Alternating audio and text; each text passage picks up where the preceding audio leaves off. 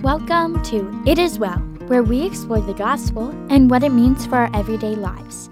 I'm Carissa Nisly, and last week we discussed self-centered Christianity, in which Christians fall into the trap of perfect living. This kind of living condemns those who adhere to it to the twin traps of either pride or despair. We learn that one cannot check boxes to get into heaven, and how we would never be good enough to do so. If you have not listened to the previous episode, I highly encourage you to do so. It provides a basis of knowledge for the things we are going to discuss in this segment. To continue this examination of Christian doctrine, this week we are going to look at the book of Matthew, especially chapter 19, and the story of the rich young ruler. In this passage, a rich young ruler comes up to Christ and questions, "Teacher, what good deed must I do to inherit eternal life?" The question is about performance, and it's a landmine of a question. It highlights the self and its potential ability to do good things.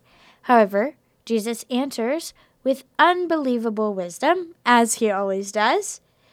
He says, "Why do you ask me about what is good? There's only one who is good. If you would enter life, keep the commandments." The ruler responds, "Done. I've kept the commandments. I am a good person." It's quite ironic. Jesus had just said, "Only God is good." And 2 seconds later, what does the young man say? "Me too." In which case, he gives himself the status and the stature of God. In this way, he also breaks the very first commandment, "You shall have no other gods before me."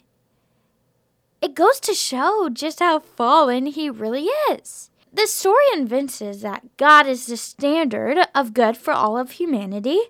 He is 100% holy and is 100% just. However, man, compared to him especially, is utterly unholy and completely unjust. It is so easy to compare ourselves to others and go, "I'm not as bad as them. I didn't do that.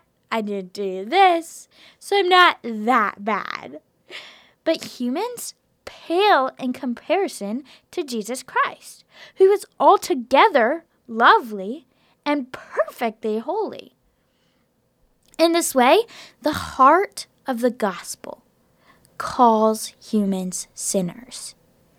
This is a key tenet to understanding Christ in his sacrifice, his great sacrifice for us.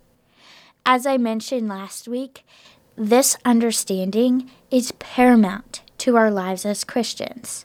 Come back next week.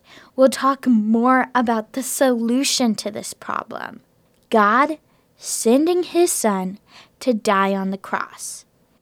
And though I'm sure you've all probably heard it before, it is written perfectly in John 3:16. Which goes, "For God so loved the world that he gave his only Son, that whoever believes in him should not perish but have eternal life." Thank you for tuning in to It Is Well. Listen weekly on Radio Free Hillsdale 101.7 FM or whenever you'd like on radiofreehillsdale.com.